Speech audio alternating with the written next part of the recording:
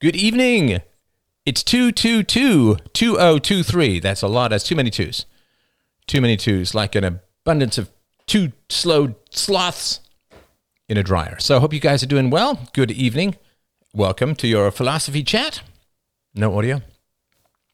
You have no audio, you say. Oh, I have no audio, you say.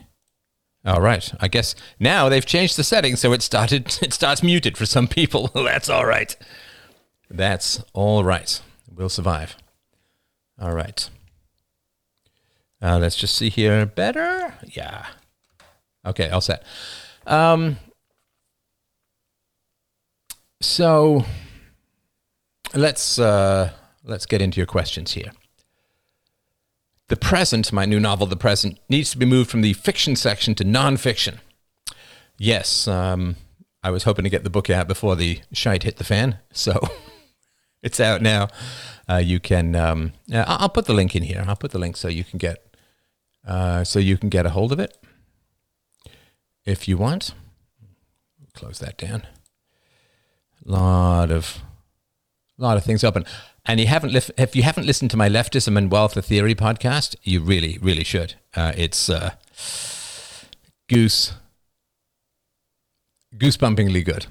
Goosebumpingly good. All right, I'm going to throw a link in here. You can start to listen to the audiobook. Oh, I guess when you copy and paste, even from Word, it gives you some HTML over here. Well, that's all right. That's all right. And let me just do one other thing. I will get the link. You can read the whole book. Personally, it might be worth waiting for the audiobook, but you can read the whole book. And it's well worth it. It's well worth it. All right. Let me just see here.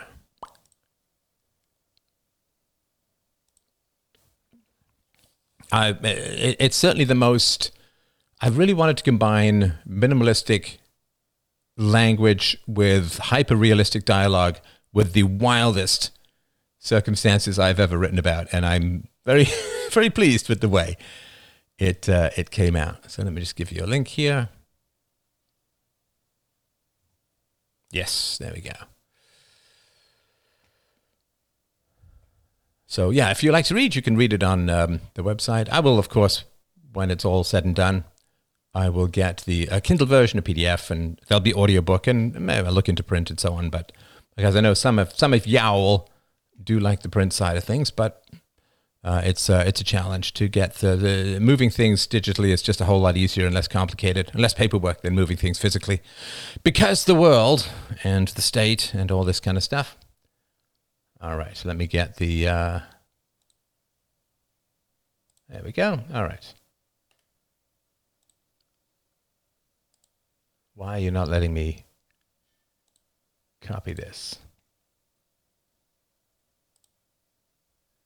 Copy link address. There we go.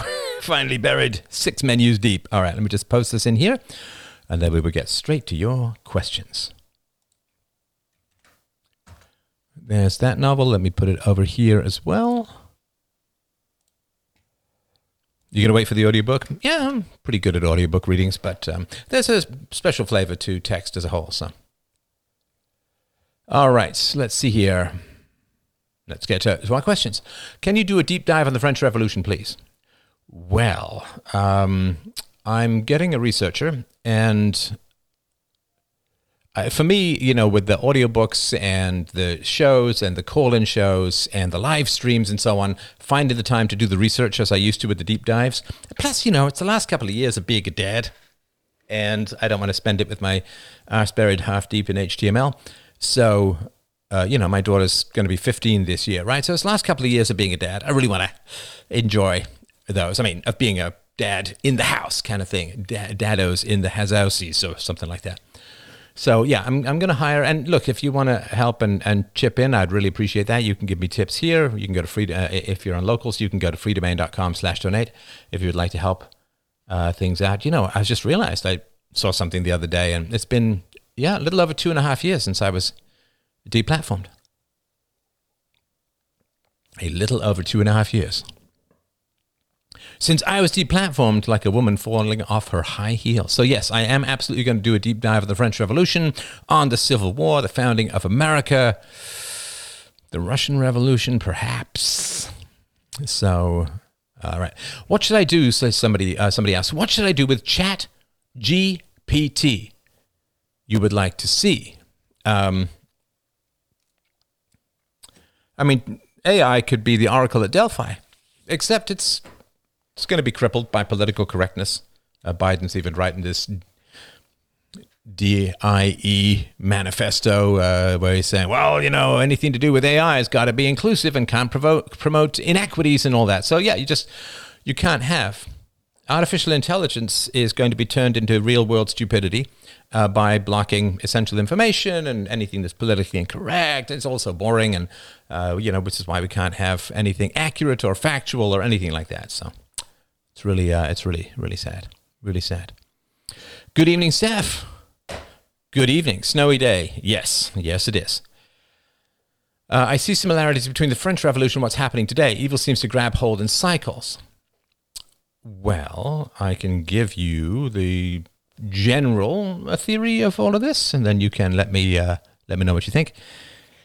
So, a society goes through very, very bitter times, and then the bitter times, hard times grow strong men, and you get a relative amount of freedom. From that relative amount of freedom, you get wealth. With wealth, you get the luring, the breadcrumbs of getting women out of the home and out of raising children into the workforce. And the government, of course, prefers that women are in the workforce rather than having children for a variety of reasons we've talked about before. And women get to live this life of eternal adolescence, so to speak, by having guys chase them forever in a phase that's only supposed to be a year to 18 months, from sort of 18 to 20. They get to be pursued. Attention is pornography for women, right? And so they pursue all of that, and they abandon the children. The children get raised by the state. And then usually within a generation, certainly within 2 generations, you get a revolution.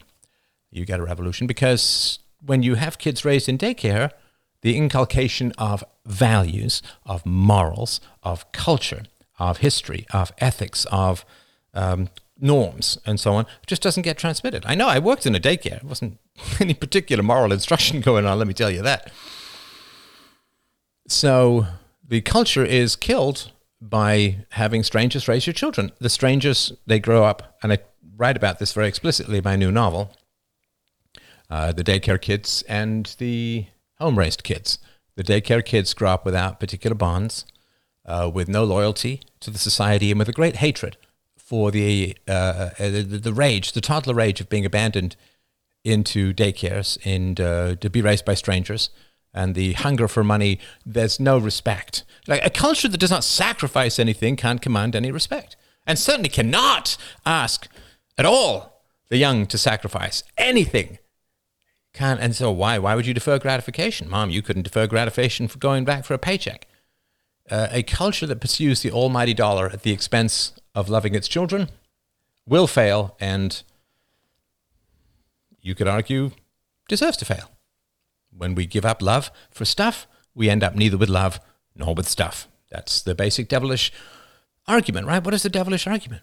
The argument that Satan offers up to Jesus in the wilderness, in the desert, pulls him out to the desert, 40 days and 40 nights, stands before him with the temptation. Give up your virtue. Give up your love of God. Give up what makes you moral. And the whole world can be yours. Give up your children. Pursue status. Pursue money. Pursue material success. Just give up your children. And you will be wealthy. Oh, and your children will be fine. Anybody who offers to trade you love versus money, give up love. Give up love. You don't need to be with your children. You don't need to breastfeed them. You don't need to give them eye contact. You don't need to be around them. You don't need to love them. Give us the children, and we'll give you a couple of fucking dollars. Just give us your children. The tentacles, the green tentacles of money-sucking proboscis just wrap around and crush the female and the male heart. Just hand over your children, man. Aztec sacrifice, beating heart. That's the way to do it, man. And in return for your children, the loyalty, the cultural continuity, the future, in return for your children, we'll give you a shit-stained paycheck drenched in the hollow tears of your children's broken hearts. Step over the shards of your children's hearts. Get yourself a couple of bucks. That's the way to do it. That's the way to do it. That's what life's all about, the money. Forget the children. It's the money that matters. Now, Jesus, being perfect, said, no, not even tempted. Not even tempted. Thank you very much. Not even tempted. But we are not Jesus, of course, so we are fallen. According to the story, according to the belief, we are fallen, and therefore when the devil dangles money and says, just step on your fucking stilettos over the hearts and faces of your children and grab this bag of cash, which, by the way, is actually just debt and paper shit made out of nothing but your children's broken hearts. Just step over your children, stiletto to the eyeball, just grab this bag of cash. You get the bag of cash. You spend the bag of cash. You feel pretty good about it. Although, of course, the bag of cash generally goes to the people actually raising your children who don't really care about your culture much at all. Certainly not in the way that you would. And then the money is spent and the money is gone. 65 for a woman. Women live to their mid-80s these days. 65, the woman retires. She's got 20 years. Think back 20 years. 20 years, I was just getting married. 20 years ago, I hadn't even started this show. 20 years ago, I had more head hair and less nose hair, less ear hair. You're past 50 when you go to the barber and you say, well, there's really nothing you can do about the top, but could you trim the ears a little? Would that be possible? Because hair's growing where I don't want it to grow, and it's not growing where I do want it to grow. So 20 years, got 20 years. The money's all gone. Prestige is all gone. Whatever shit you walked through to wear that cute little Chanel outfit and the high heels in the boardroom, that's all gone. That's done and dusted, man. You're retired. You're replaced. You're done. And everybody's replaceable. Except a mother. Except a father. Absolutely unreplaceable. Except the father. Except the mother. So you retire. There's a retirement party. And they give you, well, they used to give you a gold watch. My father gave me a gold watch that he got from his retirement party. So they give you a gold watch. Why do they give you a gold watch? It's an odd thing to do, right? Well, so you can count the minutes your children don't come by. You can count the minutes your children don't call. You can count the minutes until your children return a call that you make. You can count the hours or days it takes for them to respond to a text. You can listen to the irritation in their voice when you say, oh, I need something. It's like, well, yeah, I needed a mother, but you weren't there, so good luck. And then your old age, which should be golden and beautiful and giving in your community, in your family, in your society, transferring your wisdom, what does that turn into?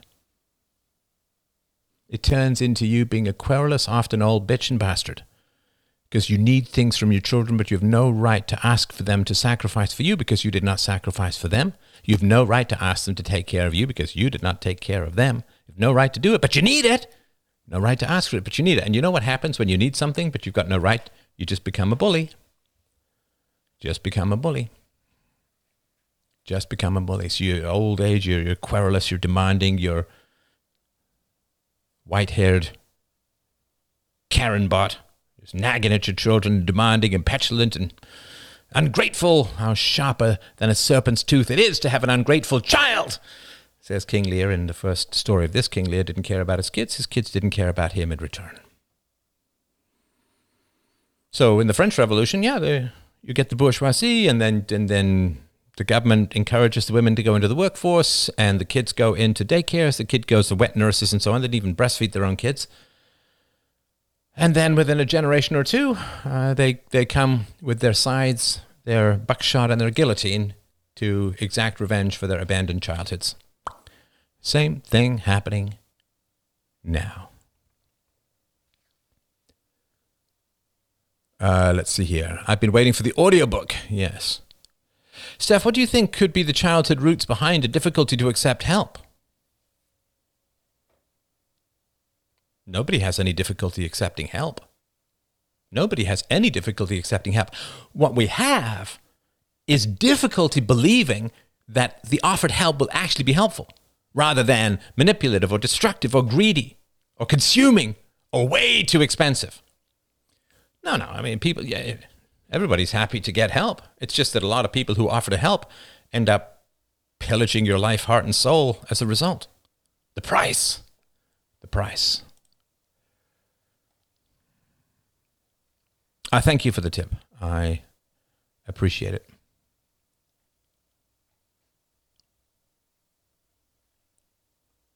Let's see here. Have you any questions? What do you look for in hiring a researcher? I mean, it's the same thing I look for when working with anyone. I look for raw intelligence and accepted virtue, right? And whenever you do business with people, my suggestion is look for UBB or Christianity in particular. Look for raw IQ, because raw IQ is the biggest predictor of success in any complicated job. Raw IQ, 80% predictor of success. By far bigger and better than anything. But of course, in America and other places as well, the use of IQ tests to hire people, even since the early 70s, has been discouraged to the point of it being virtually impossible to do. And now it would be even worse. So I look for raw IQ and I look for moral integrity. And that's it. All right. Pastors of large churches often have 3 or 4 researchers to help them with their sermons. Looking forward to seeing how that helps you. Well, I mean, yes. Also, I'm looking for a researcher. I want to write a book on peaceful parenting. I've tried it twice before, and I've got about halfway through each time. I just need a lot of data. And I have spent so many years looking up data and looking up things. I mean, gosh, all the way from learning how to program through undergraduate, graduate school, and my business career, and then 15 years I did in this show. I'm just a little bit tired of scouring for data sources, so I'm going to outsource that. And so yeah, I think it'll be great. We'll get back to the truth abouts, right? So I can do a book on peaceful parenting, but I need the data. I need the data. When Steph got deplatformed, I thought, how dare they? Well, the warmongers had to get the moral philosophers out of the way, right? That's natural. So no more moral philosophers, and now you're getting steps towards war. Values and ethics is the most important thing to transmit to young people, but it has to be modeled. Yeah, so when you're a toddler and you're a baby, and look, I went through this. I mean, I went through some wild stuff as a kid. My mother was so depressed, had such bad postpartum depression after I was born that she was in hospital for months. So you can imagine how catastrophic it was. Her marriage was falling apart, and she had a lot of legitimately unresolved trauma from the Second World War, which, of course, I have nothing but sympathy for, particularly the invasion of the Russians, who reportedly did some pretty terrible things to every German female they could get their bare paws on. So I was sent to relatives. I wasn't put in daycare. I was in daycare, but I was in daycare with a cousin of mine, and I was with my father's relatives. So it wasn't quite as bad as that. But come on. I mean, if you've been put in daycare, you feel like shit. Unless there's some absolute reason, like, your mom has to fly because she's being unjustly persecuted by a mob boss, things that really never happen. Your mom puts you in daycare, your mom and dad put you in daycare. They're like, we want things that are not you. We want money. We want a career. We want success. And so you just, there's no deferral of gratification. Anybody with half a brain knows that you stay home, at least for the first 5 years. You stay home for the first 5 years, you get your children for the rest of your life. You go to work for those 5 years, and particularly when you're young, you don't make that much money after taxes, and particularly when you pay for daycare. Daycare is $2,000 a month after tax income. Not really making that much. So it's the big question. Why did you put me in daycare? I have the scene. There's nothing in this book that's not going to be triggering to a lot of people, but that's how I roll. So yeah, why was I put in daycare? Well, I had to work. No, you didn't. No, you didn't have to work. Why did you put me in daycare? You can't ask. Well, morality is about the deferral of gratification and accepting things unpleasant in the now for the sake of better things later. Why is America and other countries getting so fat? Because there's no deferral of gratification as modeled, right? Money, squirrel, and go get the money. To hell with the kids, throw the kids in the Lord of the Flies vat of daycare. I'm just going to go and you want to get money. Okay. Well, you got your money. The money's gone. And then you regret it. And then you regret it. You can have it all, just not all at once. I think of Phyllis Schlafly. Yeah, for sure. For sure. Any album recommendations, Steph? Been enjoying listening to Yes, per your recommendation a few streams back. Thanks. Yeah, 90215 is a great album. Anderson, Brufman, Wakeman, and Howe is a great album. I mean, so classic Yes. I first got into Yes through John Evangelis. So when I was a kid, Friends of Mr. Cairo, she came as in the book Mickey Spillane. The Friends of Mr. Cairo was a big album, and I bought the album, loved the guy's singing voice, especially the soft part of the second half of Friends of Mr. Cairo. One and one to talk to you, like film stars, they get close to you. You merit his appeal. He wants you so. It's just beautiful and just lovely echoes and so on. John Vangelis has such a glorious countertenor voice, but he generally didn't put it through the right processing or echoes. But Vangelis, as a producer, just did that beautifully for him. And so then I heard, he was a singer for Yes. So I picked up classic Yes. And the first moment, bow, bow, bow, bow, bow, bow, bow, bow, bow, bow, bow, bow, like the Heart of the Sunrise, that prog rock stuff. It took me a little while to get into some of their other stuff. Seasons will pass you by. I get up, I get down. That's a little tougher to get into as a whole, but it just fantastic. The prog rock stuff is just wonderful. And so, you can't go far wrong with Yes. And I've said this before, but A City of Angels, which is a pretty bad John Anderson solo album, has a fantastic song in it called Hurry Home, Song of the Pleiades, which is also very inspirational. The song It Can Happen off 90210 is, or 90215. I always get the TV show and the album number confused, but that's really great. I mean, gosh, when it comes to albums, put on a set of headphones, Dark Side of the Moon and Wish You Were Here, you really can't do much better than that when it comes to particularly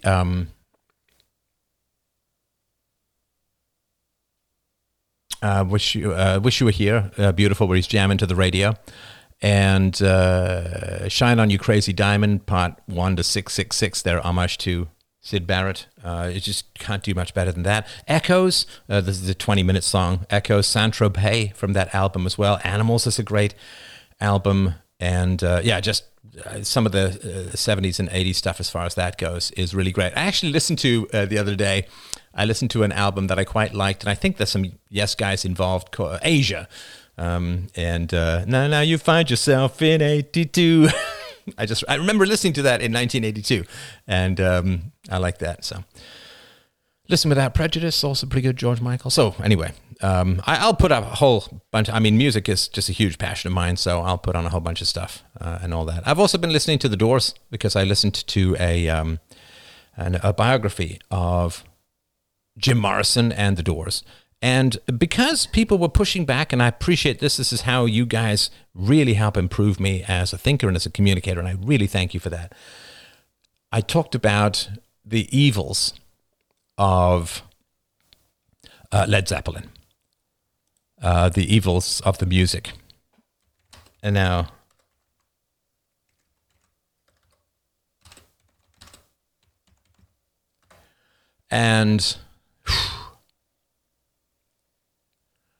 it's pretty wild. It's pretty wild, and it's pretty horrible. There were groupies who were 14 years old.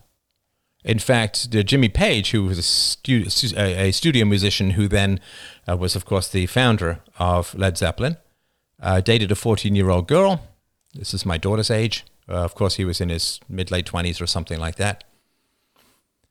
And that's pretty evil. Pretty evil.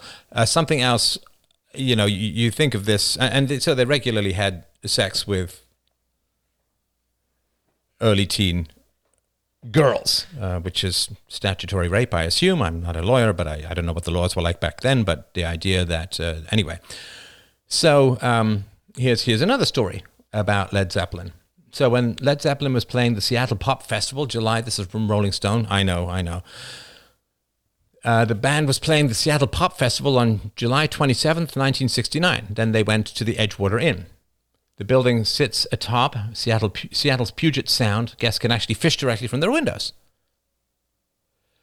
So the 1985 Led Zeppelin biography Hammer of the Gods, which got much of its information from the Zeppelin road manager Richard Cole, describes a graphic scene in one of the rooms. A pretty young groupie with red hair, and this is trigger warning because this is just about as appalling a way as you can treat anyone, so you can skip this part if you want, obviously. The author, Stephen Davis, wrote, a pretty young groupie with red hair was disrobed and tied to the bed. Led Zeppelin then proceeded to stuff pieces of shark into her vagina and rectum. And some people say it was this guy, Richard Cole, who did it. This band, Vanilla Fudge, have also claimed responsibility. So, his keyboardist Mark Stein filmed the entire encounter. So, that's okay. So let's say it was just their tour manager. Okay, this is their tour manager, or whether this is them. So they actually inserted pieces of a fish into a woman's vagina and rectum, and it's just absolutely appalling. This woman, Laurie Maddox, was part of the Los Angeles groupie scene beginning in the early 1970s. According to Maddox, Page became infatuated with her and had a roadie bring Maddox up to his suite at the L.A. Hyatt House. He was wearing this hat over his eyes and holding a cane. He looked just like a gangster. And she was 14 when she met Page. And Page did what he could to keep the relationship hidden. So, yeah, even in the swinging 70s, this kind of thing could put you in jail. And they had an affair from when she was 14 to, I guess, when she was 17 and was dumped. Of course, Jimmy Page was obsessed with Satanist Aleister Crowley. And yeah, it's just... Jimmy Page once owned... he purchased Aleister Crowley's former home. And it's pretty nasty. It's pretty nasty stuff all around. Pretty horrifying and appalling. All right. Let's see here.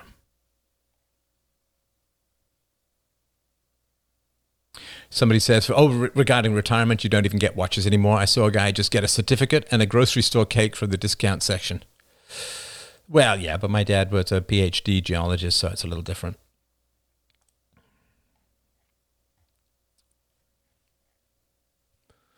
All right, let's hear.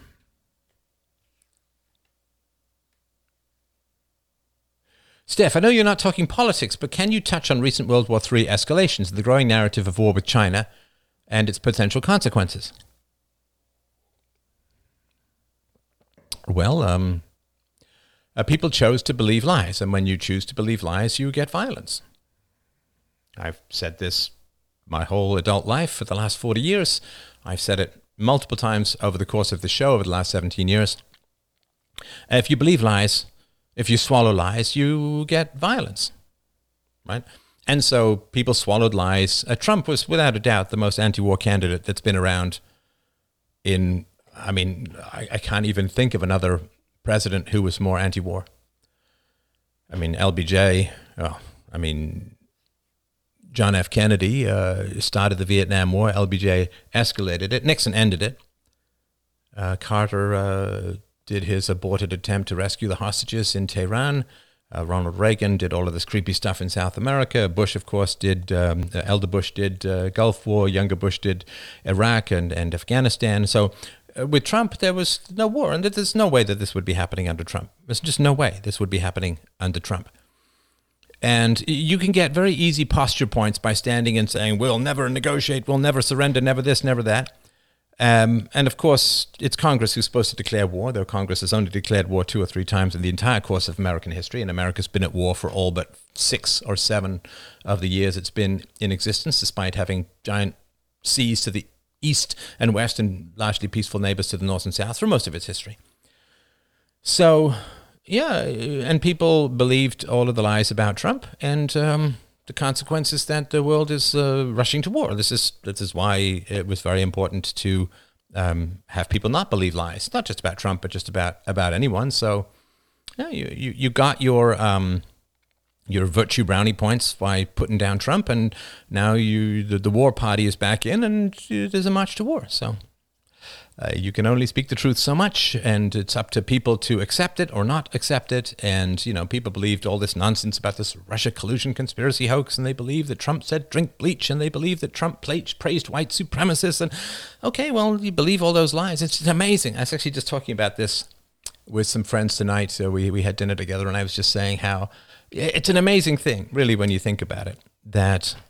there are lies, of course. There were the lies about Barack Obama, and there were lies about Biden and so on. But just the Trump one, I think, is the one that most people here would be most familiar with. So people believed lies about Donald Trump that were absolutely easy to disprove. You could send the original video of, say, Charlottesville or whatever, right? You could send the original video to people to their phone. You have an argument. Oh, Trump praised this terrible group, right? And you say, no, here's the video. Literally 45 seconds. Watch the video. He absolutely condemned the neo-Nazis and the white supremacists, right? No question. Like back in the day, if you wanted to find out the truth about, say, Joseph McCarthy, you literally had to spend a week in the library and you had to make all these notes. And how would you get people to know the truth about that? Well, you'd write a book and maybe M. Staunton Evans did, or you'd tell people and so on, right? But literally, these lies continued in people's minds. Absolutely slanderous, horrible lies continued in people's minds. Year after year, and people still believe it. They absolutely still believe it. Even though they have, a little portable black box in their pocket, 45 seconds they can get the truth. People still believe that Trump told people to drink bleach. They still believe this. Even though, 1 minute. 1 minute. Of course, I take this personally. People believe all kinds of horrible falsehoods about me when it's, 1 10-minute video and it's all resolved with the actual facts of what I said. So, okay, how on earth can you have a society function in the long run when people believe lies that their ass phone can shake them free of in 45 seconds? They still believe it, right? I mean, Richard Marr was ripping, I think it was some guy from CNN or whatever, saying, look, the Democrats watch your show. And a survey that came out a year or two ago said that 50% of Democrats believe that you have a 50% chance of ending up in hospital if you get COVID. He said that the people who watch your TV station, they watch your network. What's up with that? And he looked to some other guest, and the other guest was like, I think that question is directed at you. Everybody tittered, and it's like, filling people with unbelievable levels of paranoia and terror, thinking that the virus is like 100 times more dangerous than it is. And you can look up the facts, right? I mean, don't you do that? Don't you, like, if you hear some, like, wow, no, it can't be 50%. I mean, the COVID is raging like wildfire through the population. There's no way 50% of the people who get COVID could have ended up in hospital, because I see all these TikTok videos of people dancing in empty hallways. It doesn't pass the sniff test, doesn't pass the smell test. Can't be. So you go, a percentage of people who get COVID who end up in the hospital. Oh, it's much less than 1%, or about 1% or less than 1% or something like that. Okay, so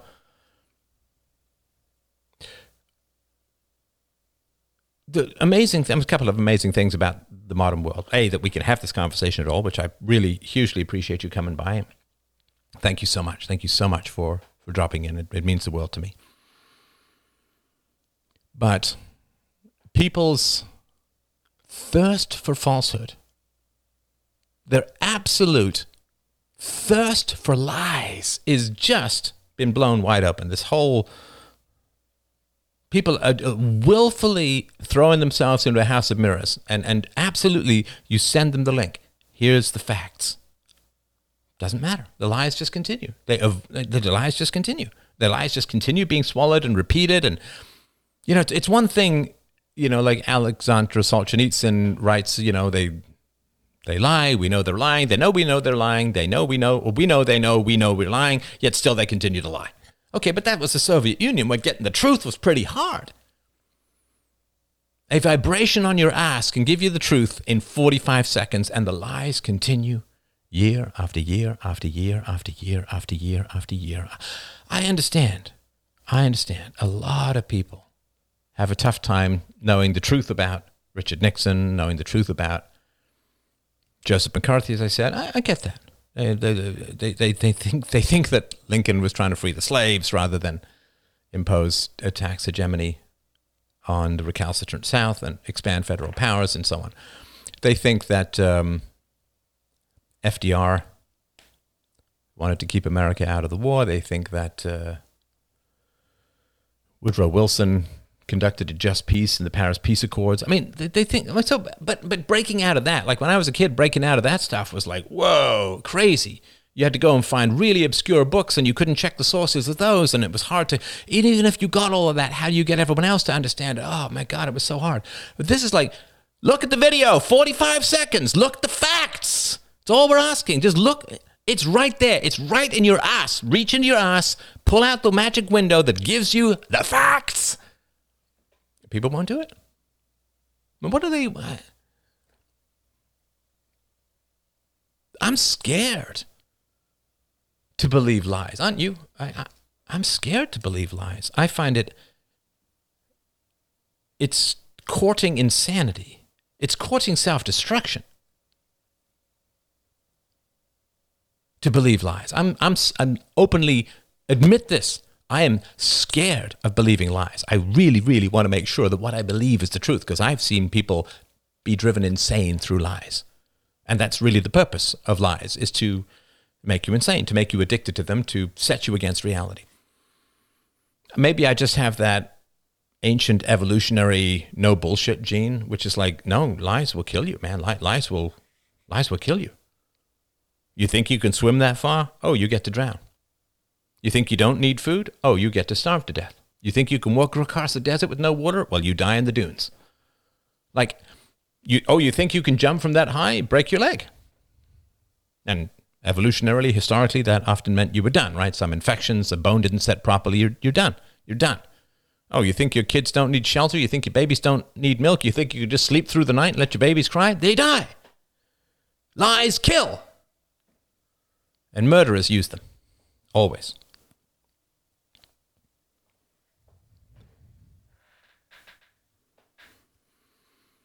So, I don't know when lies became so addictive. I don't know when people were like, fuck the truth. I can just believe whatever the hell I want. I can just believe whatever makes me feel good in the moment. Of course, why don't people look at their phones for 45 seconds and see the truth about things? Why?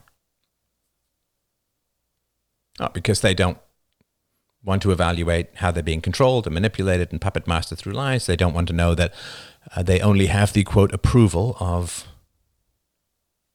their peers if they obey and crush their brain and fall into abject mental slavery. That's a really pitiful thing. Well, the only reason that people are willing to put up with me at a dinner party is if I lie my fucking teeth off and pretend things aren't true that are true and pretend things are true that aren't true. Oh, that's a form of slavery and subjugation that people don't really want to process, right? So, all right. How does one prepare for war? I'm a 24-year-old male, which is the prime drafting age, and I've been feeling anxious. Yeah, I don't have any particular answers for that.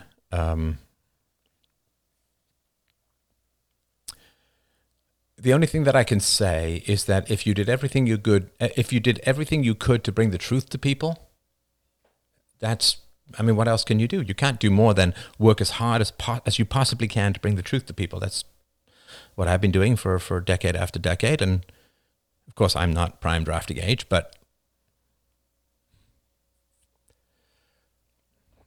did you, I mean, women in particular, single women, they vote for the left, they voted for Biden. I mean, did you talk to them and say, you could be voting me into war? Like, what do you, did you beg, did you plead, did you reason, did you do whatever it took? Don't know.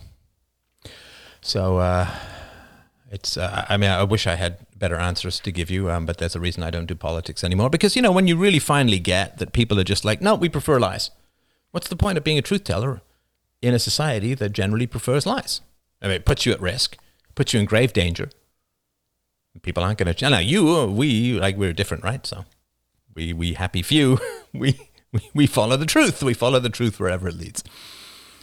But if people are like, why would you bother being a medical researcher if everyone believes that your cure is a poison and threaten you for trying to cure them? Like, why? It's like, okay, well, if you think that the cure is the poison and you think that the poison is healthy and the disease is health, well, and if you're going to punch me and threaten me if I try to help you, well, I guess I'll have to let experience will teach you, right? If you don't listen to reason, you have to listen to experience. And sometimes that education is not particularly pleasant.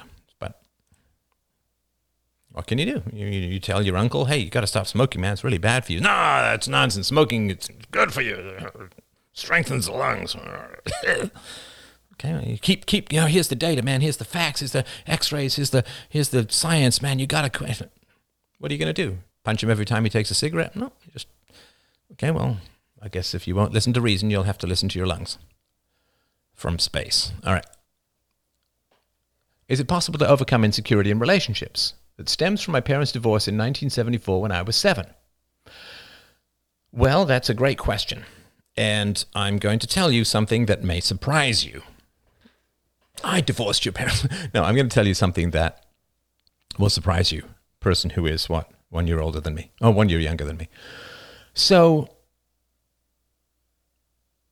the insecurity you have in relationships is not because of your parents' divorce in 1974. When you were 7. Absolutely not. Because your parents' divorce in 1974 is forever and a day ago. What is that, 39 years ago or something? It can't happen. There's nothing in the present that is causal from your parents' divorce, physically, right? The insecurity you have in relationships does not stem from your parents' divorce. It stems from your narrative, your story, the, quote, moral that you got from your parents' divorce, right? When bad things happen, we like to engage in magical thinking. It's natural. It's inevitable. I do it. You do it. Everybody does it. When bad things happen, right? Like there's a volcano just erupted. Oh, we angered the gods by singing and dancing. No more singing and dancing, right? So your parents got divorced. Now, you have two choices, and there really are only two choices about this. This is a huge, massively important foundational, fundamental life lesson. There are only two choices when something like this happens in your life. Now, I'm going to pretend you're not 7 because we'll get to the 7 thing in a second. You have two choices, and that's it. That's it. Two choices. Number 1, you say, my parents were idiots who made terrible decisions and destroyed the marriage. All right, that's number 1. That's tough. You can't really do that as a 7-year-old.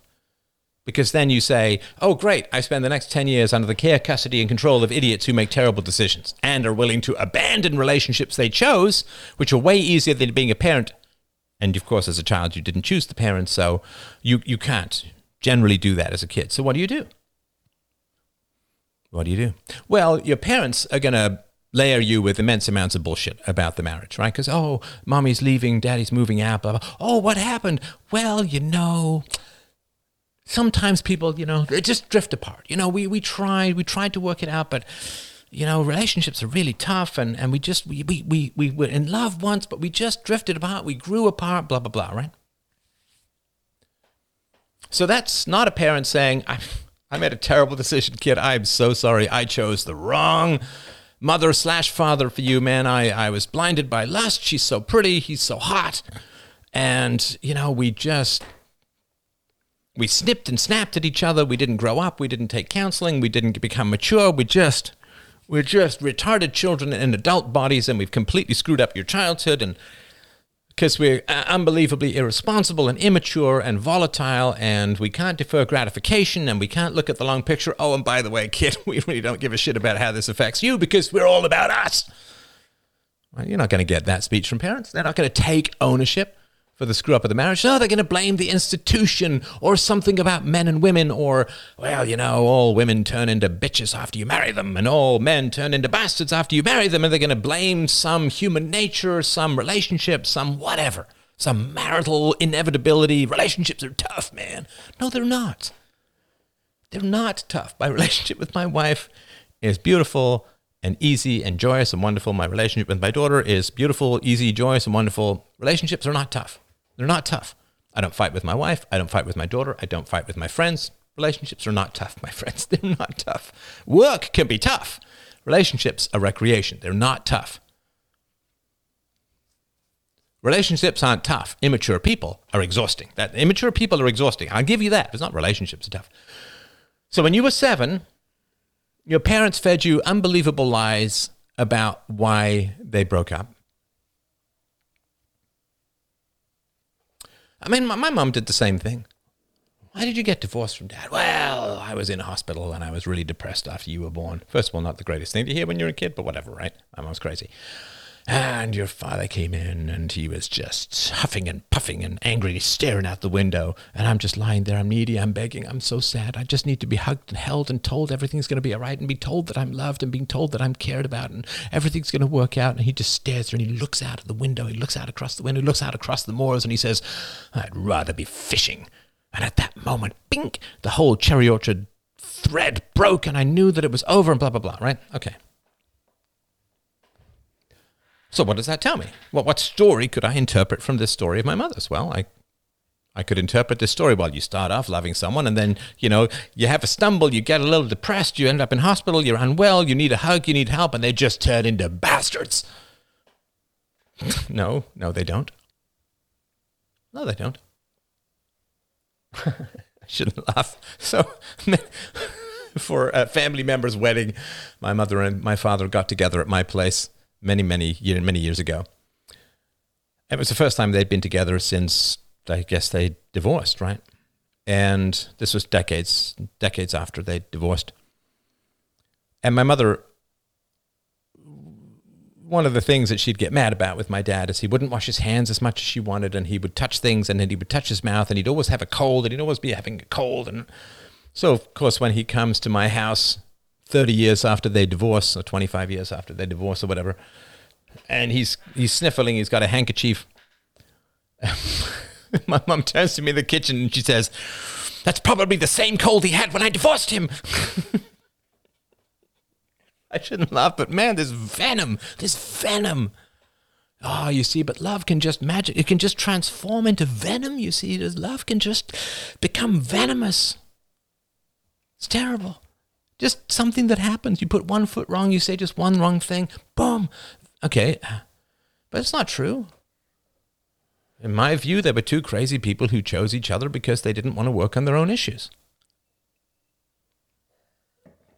My mother chose my father because he was fairly good looking when he was younger. He was fairly tall. He was very well educated. He had a big, successful career ahead of him. He came from a very well-established old family. I'm just starting to work on, for the History of Philosopher series, George Berkeley. George Berkeley is the first philosopher I'm doing who was taught by my ancestor, William Molyneux. So he came from a big, illustrious family. I technically have ESQ, Esquire, after my name. Could be royalty, could be aristocracy, but so yeah, he was a very prominent person from a very well-established and aristocratic family and very well educated.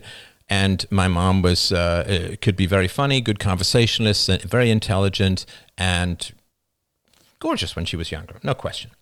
So yeah, they got together for reasons of vanity, but they didn't establish quality of character and maturity and stability, and they didn't examine each other's history and figure out what could be their tripping points or anything like that. So your insecurity in relationships doesn't come from your parents' divorce. That's just something that happened. It doesn't come from a fact. It comes from a story. And whenever people fuck up, the first impulse is to have a story about it. that exonerates them, makes the other person bad, or the institution bad, or the society bad, or the system bad, or capitalism bad, or whatever, right? I didn't fuck up. It's the system. It's like this old Monty Python sketch.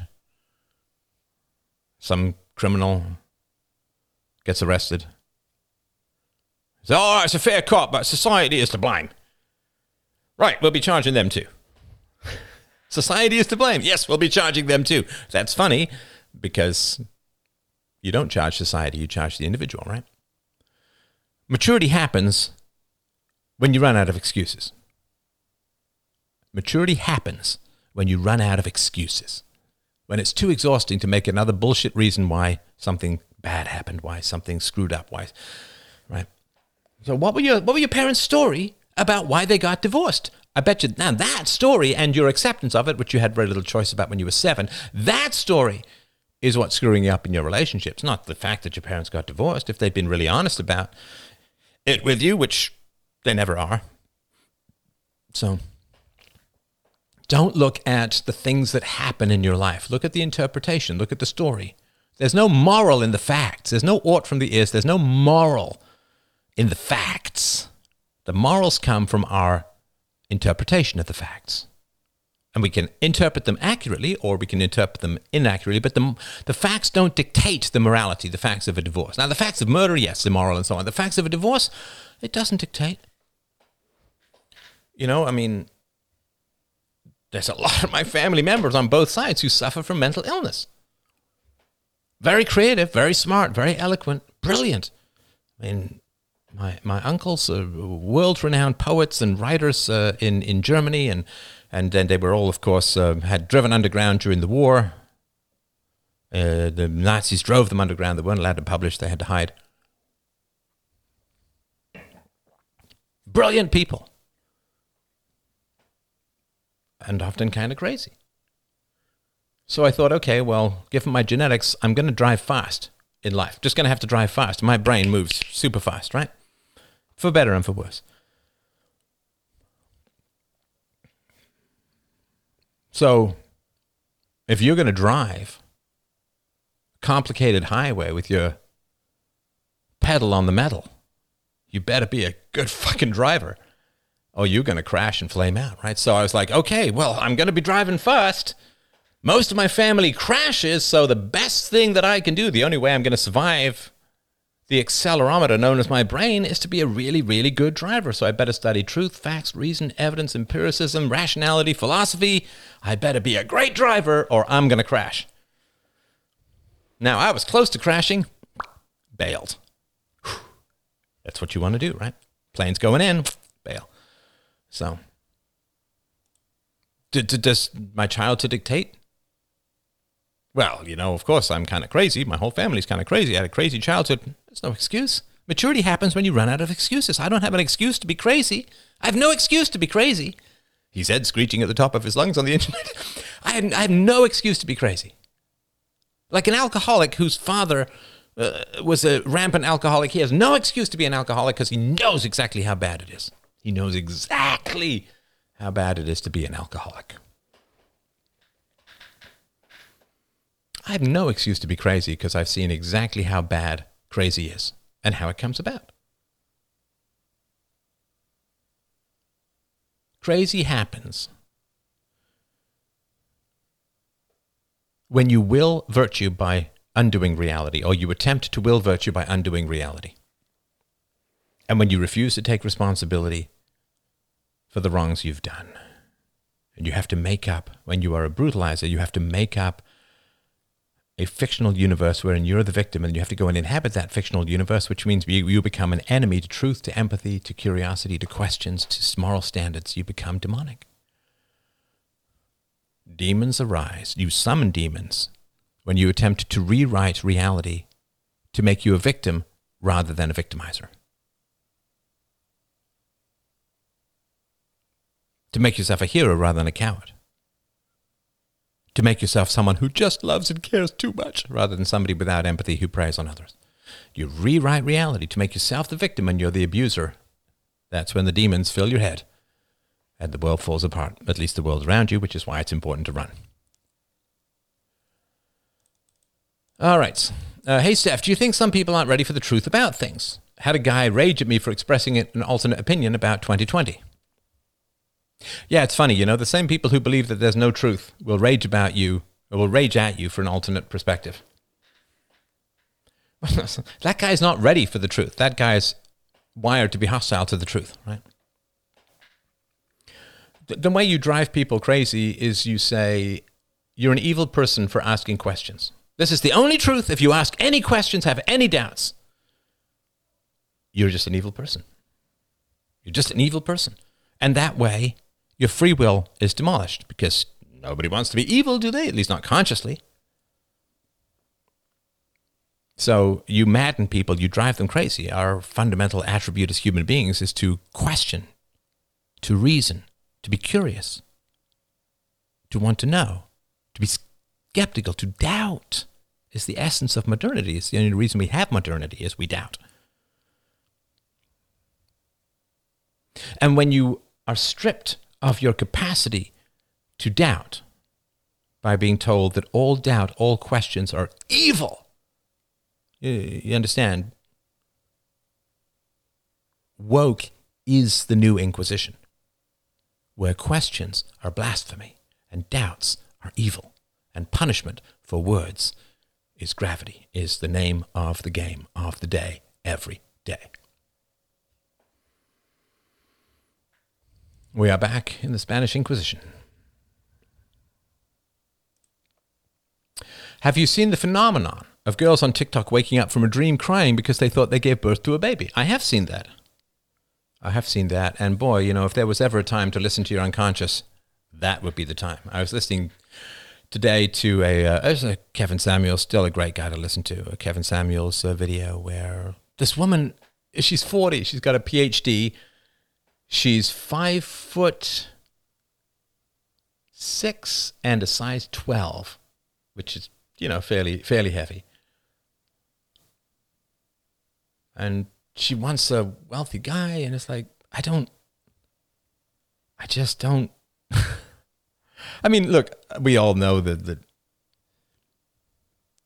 men have to be made. Women just are, right? Women have value by existing. Men have to create value by producing.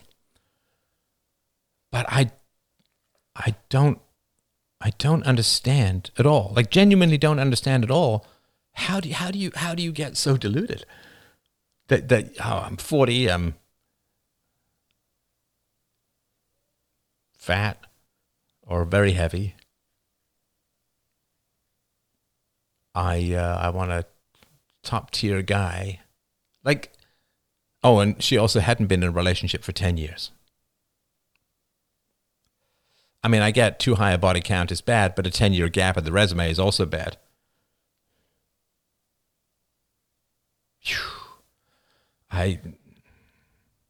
People live in such unreality. They live in such unreality. And you can do that. Like, you don't have to work if you've got money in the bank, but the money always runs out in society. So you can live in unreality until you run out of money. And then, well, you can listen to my novel, The Future, freedomain.locals.com. Was Bitcoin your best financial investment, or was there something bigger? Who cares about my finances? It's not really that important. I want to say thanks for your work. Thanks for the work you do. Watching since 2015, you helped me ever since. Well, thank you. I appreciate that. That's wonderful to hear, and I really, really appreciate it. Do you think we will ever go back to before COVID, or is that over, the somewhat normal days pre-COVID? Oh, no. I'm sorry, I don't mean to laugh, but no, that's not. I mean, too many people complied. Everybody knows that now. Too many people complied. They can, quote, test completely untested new medical technology, which was disastrous on animals. They can test it for 28 days and 80-90% of the population just roll up their sleeves. There's no going back. Like, once you know that you can program people to be that obedient about something that uncertain, no, there's no going back.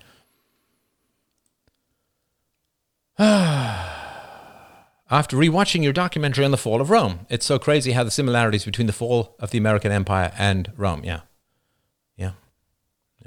Why do they believe the lies? Well, the fundamental lie is not about Trump or it's not about whatever, right? The fundamental lie is that people care about them for who they are. People care about them for who they are. Now, if people only care about you if you agree with them, then they care not about you, but about your conformity, your emptiness. So they don't care about you. They care about you supporting their virtue signaling, their grandiosity, their narcissism, whatever it is, right? So, we are social animals. We attach, and detachment from social circumstances is really, ostracism, as I've said before, triggers the same brain elements as torture, literal torture. It's literal torture. So if people say, well, the condition of hanging out with us is you got to repeat lies, right? Like, you're at some dinner party with friends, family, whoever, right? And someone says, yeah, well, Trump praised white supremacists. You say, no, he didn't. You pull out the video, right? Do people say, wow, thank you. I really appreciate that. That's, wow, I can't believe I believed something so unjust about someone. That's terrible. Boy, I really got to apologize to the people I told that to. And I feel really bad that I got so easily hoodwinked. And are they going to say, they're going to say that? They're going to be mad at you. They'll be angry at you. Because you're revealing their humiliation. You're revealing that they are serfs or slaves or livestock to other people's pathetic, vainglorious virtue signaling, right? People want to feel like they're loved. They don't want to. They don't want to be revealed as useful tools for other people's narcissism.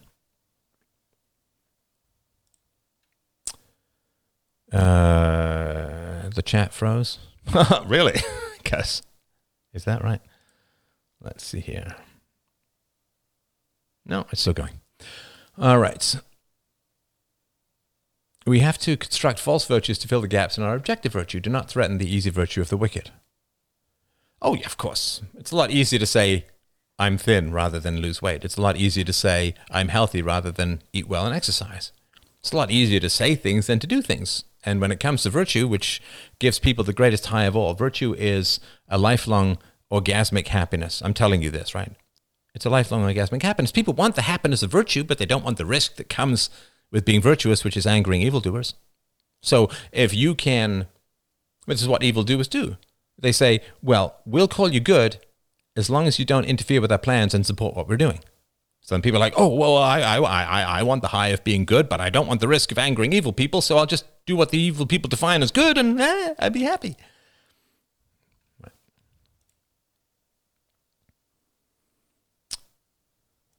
What is the worst lie you've ever heard?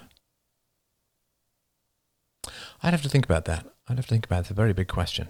And I've heard so many, as we all have, that I'd have to really think about that. Let me make a note of that. All right, sorry, I've lost a bunch of questions here. All right.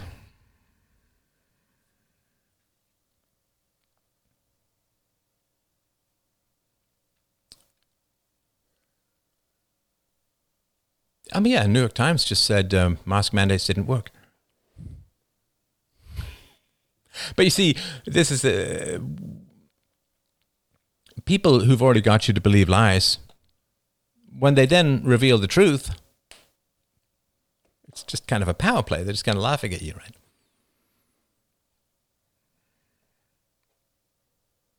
All right. People don't want to risk disagreeing with what everyone else apparently agrees with. Well, yeah, of course. But I mean, this is all the way back. When I remember flying to Africa when I was 6, and I listened to on repeat on the airplane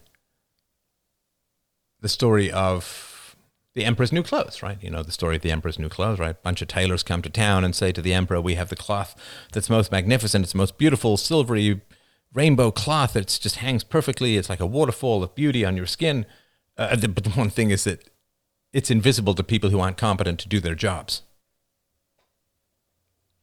And of course, they're just pretending, right? The king says, well, I can't see it, but I don't want to admit I'm incompetent to be a king. So he just talks about how wonderful it is. And he says they go to the courtiers and they go to the queen. Oh, yeah, it's wonderful fabric, but you can't see it if you're not competent to do your job.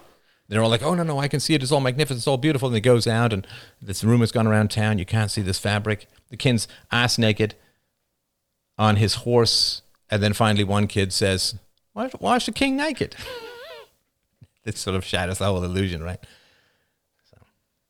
I mean, everybody knows that story. And then what do parents always say? Well, you got to resist peer pressure, kid. You got to resist peer pressure. You can't just go around with the crowd. Like when I was raised, in the beginning it was London Bridge, then it was the CN Tower, right? You do something stupid with your friends, and then you get caught, and they say, well, Steph, why did you do it? Well, they were doing it. Oh, yeah, well, if they jumped off the London Bridge, would you jump too? If they jumped off the CN Tower, would you jump too? That's what I was told. And everybody's told this. I don't know if it's still the case anymore, but yeah, I was told about this repeatedly. The fact that other people are doing it doesn't make it right. You got to think for yourself. That's how I was raised. It was never an excuse to go with the crowd. Never an excuse to go with the crowd. I'm getting the feeling that's not such a big thing anymore.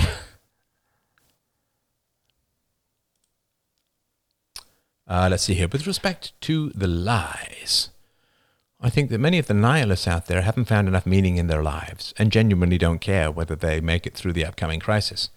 Change in their mind is painful and pointless, and war and death less of a fear than a critical mass of people who would suddenly find their behaviors unacceptable. So accordingly, they support the war and mock those like Freda Main who would rather fix things. Right. I mean, you drive the moderates. I was absolutely a moderate, a complete and total moderate, because I'm trying to join disparate factions together under the umbrella and rubrics of reason and evidence, right? A complete and total moderate, always have been, always will be. You drive the moderates out and push the extremes apart, and then you end up with conflict, right? So, do you guys know Eros and Thanatos? Have you heard of this duality, Eros and Thanatos? Hit me with a Y if you know this, what I'm talking about. It's fine if you don't. It's not particularly like you'd have to or anything like that. But, yeah, hit me with a Y if you know Eros and Thanatos. Yeah, a few people do. Yeah, a few people do. Okay, so I will tell you a little bit about this, because this is how you understand the modern world. I mean, the world that's always been. This is how you understand the modern world. On a 1 to 10 scale, no, let's go -10 to +10. -10, you're terrified of war. +10, you can't wait to enlist. Give me a -10 to a +10. I'm going to gauge. I mean, I have pretty good sense, but I want to tailor what I'm saying to the audience. It is a live stream after all.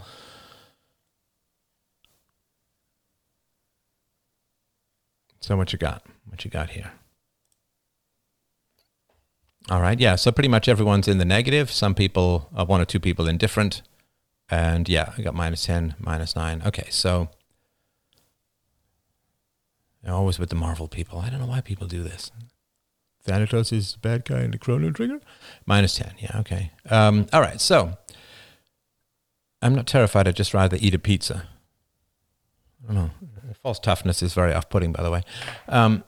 So here's the thing. I'll explain to you how this all comes about from a sort of interpersonal standpoint. Because you get that people were absolutely horrified and appalled at J6, horrified and appalled at things that Trump said, horrified and appalled at Trump's tweets, right?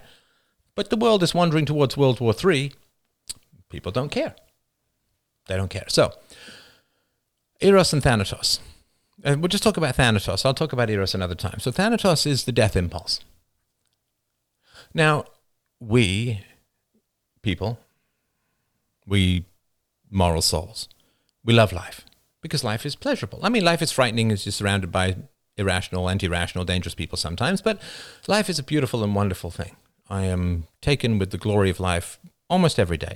I'm not going to perfect surfing bliss of all times, but at least once a day, and certainly many times a week, I'm just like deeply, fundamentally, delightedly grateful to be alive.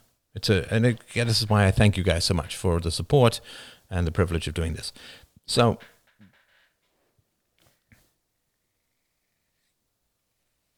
because we are rational, because we are moral,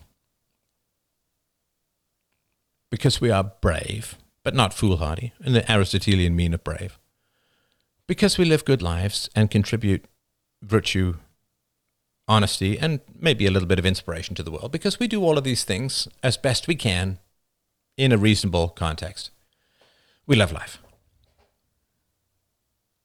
To be in conformity with reason and virtue and evidence is the closest to bliss we can get, because it is through that all the other bliss comes from. If you value honesty and telling the truth, of course, then you can be in love, because you can't be in love if you lie. You can't be loved if people are lying to you, and you can't love them if they're lying to you or you're lying to them.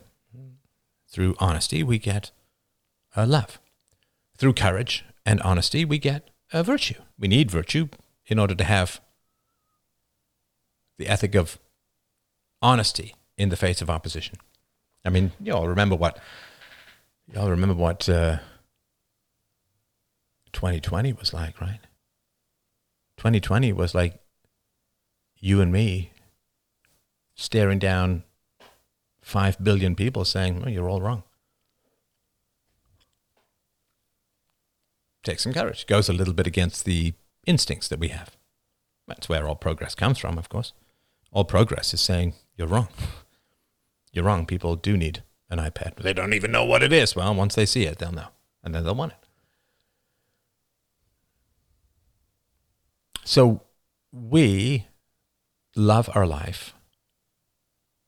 And that's eros. It's the love of life. The love of the just rewards of being virtuous. However, and I'm not saying it's not simple. There are times, it's what Nietzsche says, right?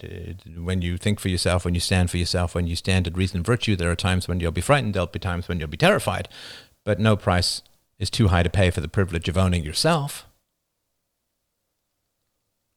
You can stand in front of the world and say, you're all wrong. However you say it, you sing it, you screech it, you carve it in wood, you skywrite it, you whisper it sometimes under the sheets, you're all wrong. You're all certain, and you're all wrong. It's not easy. I get that, but there's such joy in that. It's really the only path to joy is to think for yourself.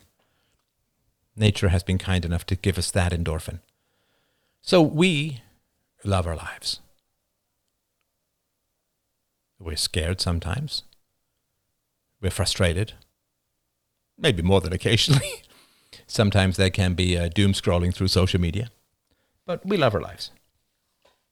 Because we're doing the best we possibly can with the lives that we have. And we are emulating the heroes who came before us, who gave us the freedoms that we still enjoy.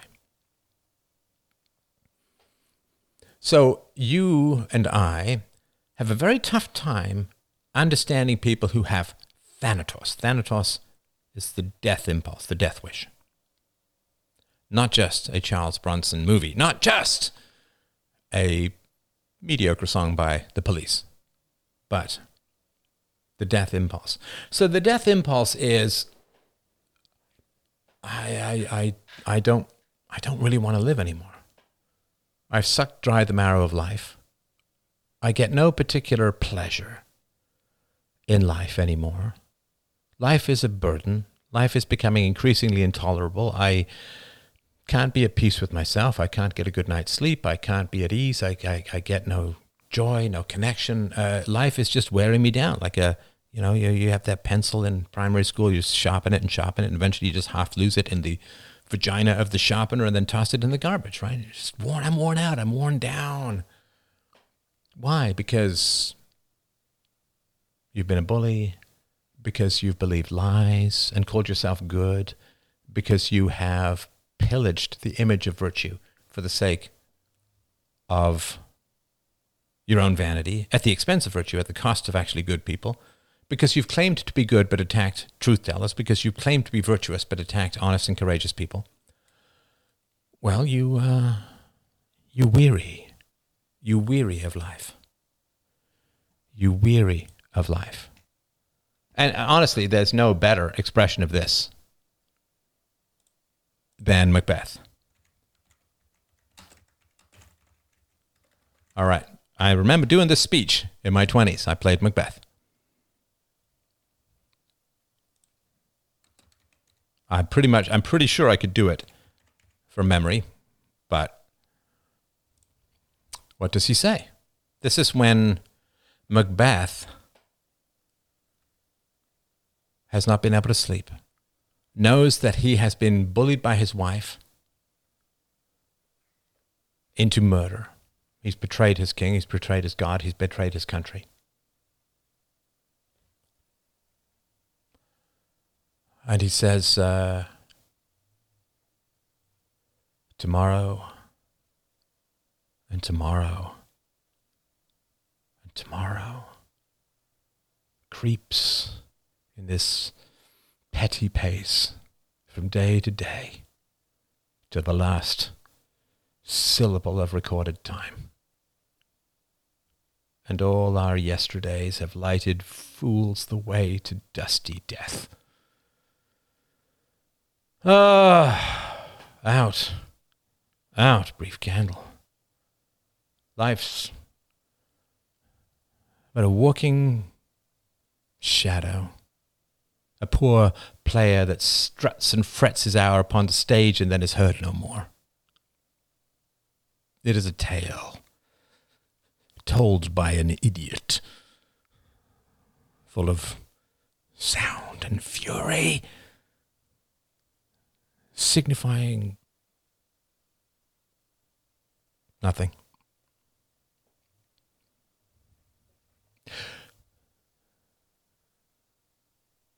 Petty pace from day to day. You ever feel, I'm sure you've had down days in your life, down times in your life. The days feel endless. There's no pleasure in them, and you can't imagine pleasure returning.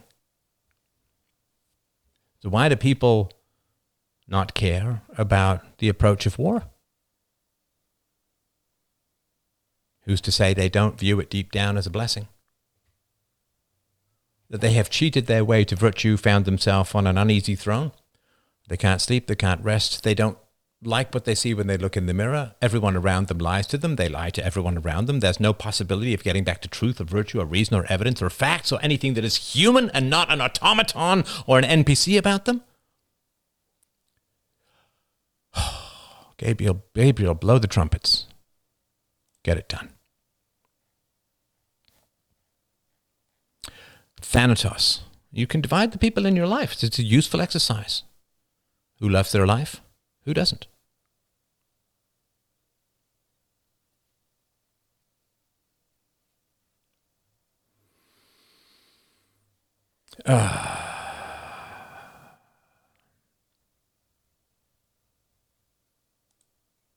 Yeah, curiosity is the antidote to the false self.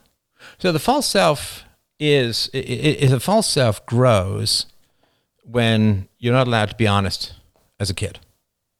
I don't want to go to daycare. I don't want to go to school. I don't want to wear this. I don't want to eat that. And you're not negotiated with, you're just bullied and overruled. So you can't be honest. You can't be, or rather your honesty has no purchase. In fact, your honesty gets you in trouble.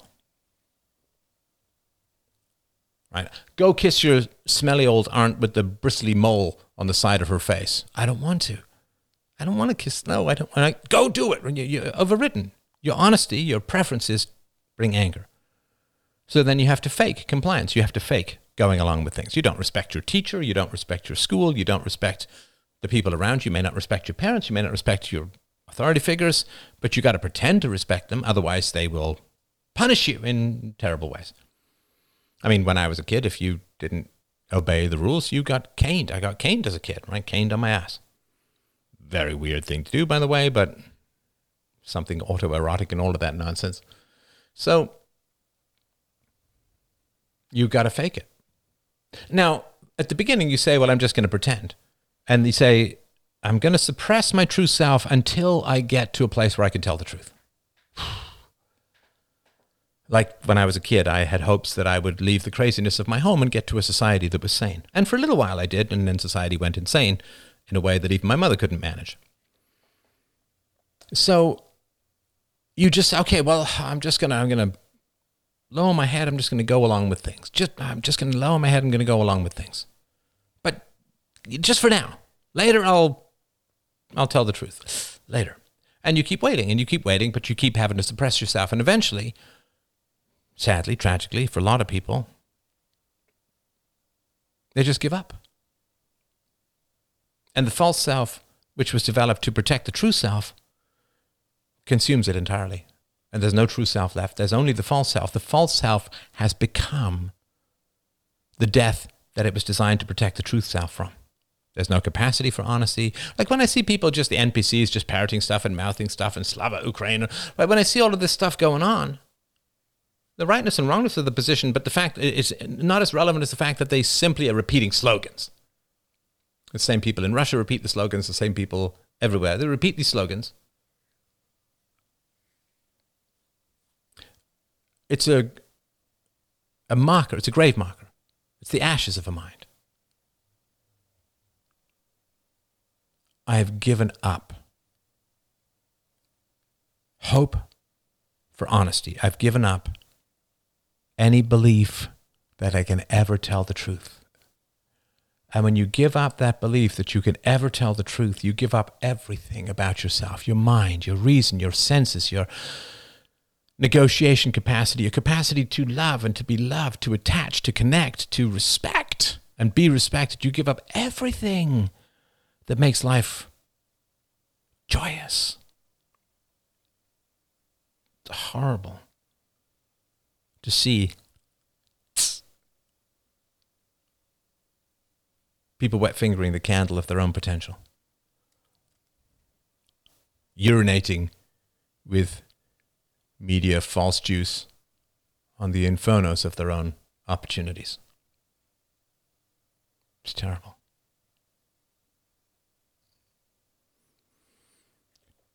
Do the people around you really want to live? I mean, the people who lived between 2015 and 2020, they knew that there were no wars under Trump, right? Do they want to live? Now, they, of course, with modern war, they take everyone down with them, but do they want to live? It's hard to really make a strong case.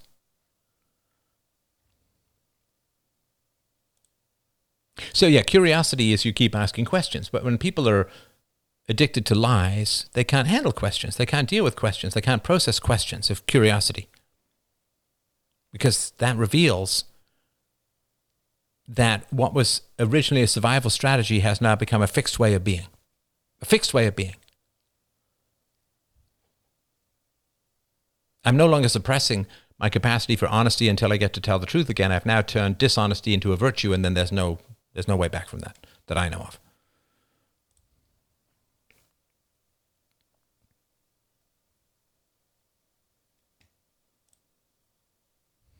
It wasn't that they lied that was so infuriating. It was that they believed their lies. No, they don't believe their lies. I know this is from Crime and Punishment. It's not that they don't believe that. If they believed their lies, like if they believed whatever lie, the media lie, right? The fine people hoax, right? If they believed those lies, they'd be like, hey man, send me the video. It's right there. They avoid the video. They know it's a lie. They know they're lying. That they're lied to, that they're enslaved to lies, that they're being bullied by lies, and they've become a bully towards others through those lies. Once you gain self-esteem or a sense of value or dominance or power or hierarchy from lies,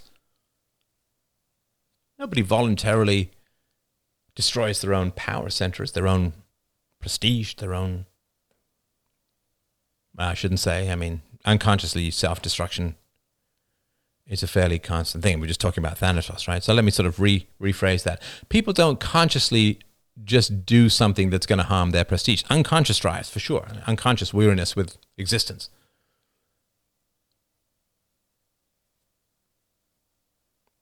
So the reason that they won't look at the videos that disprove their lies is because they know the lies are false. And they don't want to reveal the power structures that have made lying so praised, profitable for others. So no, people absolutely know the lies.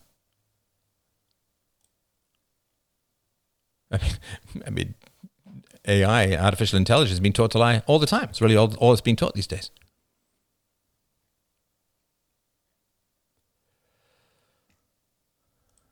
All right. Oh my gosh, we've already done an hour and a half. All right.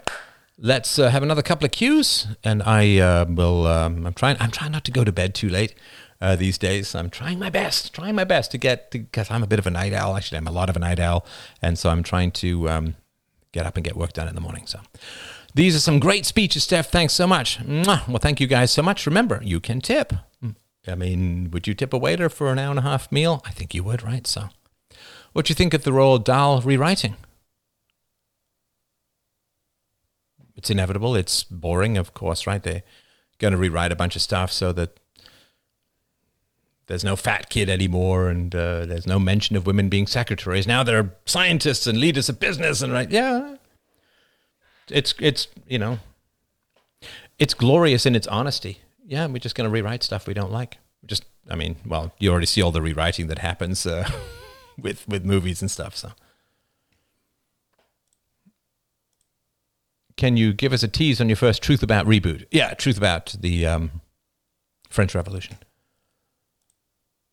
They just want to live in their own reality. My truth, everything is relative. This is all they learned in college. I hate to be such a nag, I really do, but they don't want to live in their own reality because they know they can't, because they're communicating in your reality. They want to be in a situation where they don't have to be right, but they can never be wrong. They don't have to be smart enough. They don't have to be curious enough. They don't have to be well-researched enough or have enough integrity to be right about anything. But they just don't want to be wrong. I mean, society falls apart when you lower your standards. Right? Ohio train wreck, right? So society falls apart when you lower your standards. When I was a kid, you were relentlessly told when you were bad at something, right? If you thought you were good at a sport, but then you would never, but you weren't good at the sport, you wouldn't be picked for the sports teams, right? I remember trying to sing Roxanne in a garage band, and I was relentlessly mocked, and rightly so, for singing in a key way too high for me, right? Roxanne, right? So, yeah, right? It's only one sting, right? So, yeah, I was relentlessly told, yeah, things that I'm bad at. I remember when I had a dance routine in theater school, people came to watch me dance, and not because I was great. I remember when I was learning violin, trying to do a solo, and people were like, "Ooh, that was not it, man." This is why people are so fascinated by some of these singing shows, because people are actually telling the truth. Well, the men are telling the truth. The women are all like, "Well, maybe." So,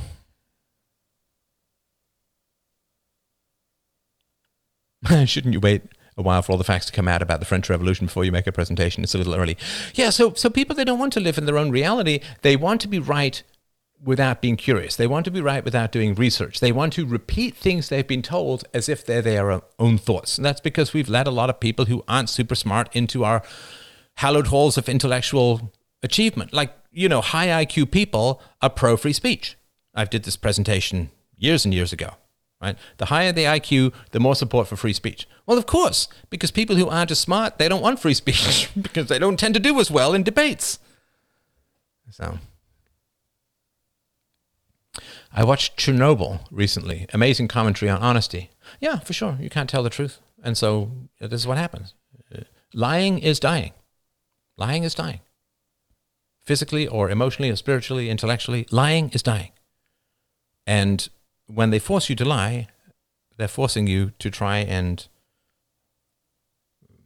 seppuku, kill yourself, in a sense, right? So, all right. Have a wonderful evening. Thank you so much for your support. freedomain.com/donate. You can go to freedomain.locals.com, sign up for the subscriptions there, and you can use the promo code UPB2022, and you get a free month. See if you like it, and it's a great community. And I just posted 2 new premium shows up there. One almost 3-hour conversation with a guy desperate to save his marriage, and another one with a fellow who got so badly into debt he lost 10 grand and then got into a debt a further 20 grand, and it's threatening his capacity to get married. And this level of addiction is really, really tough, but really a very powerful conversation about that. So thank you everyone so much. Have yourself a lovely, lovely evening. I will talk to you guys on Friday night. Please don't forget to check out my new book, The Present. I'll put the link in one more time, and I'd love to get your feedback on that. If you want to do a call-in show, please let me know. Call in, CALLIN, call in at freedomain.com. Mwah. Okay, lots of love, guys. Take care.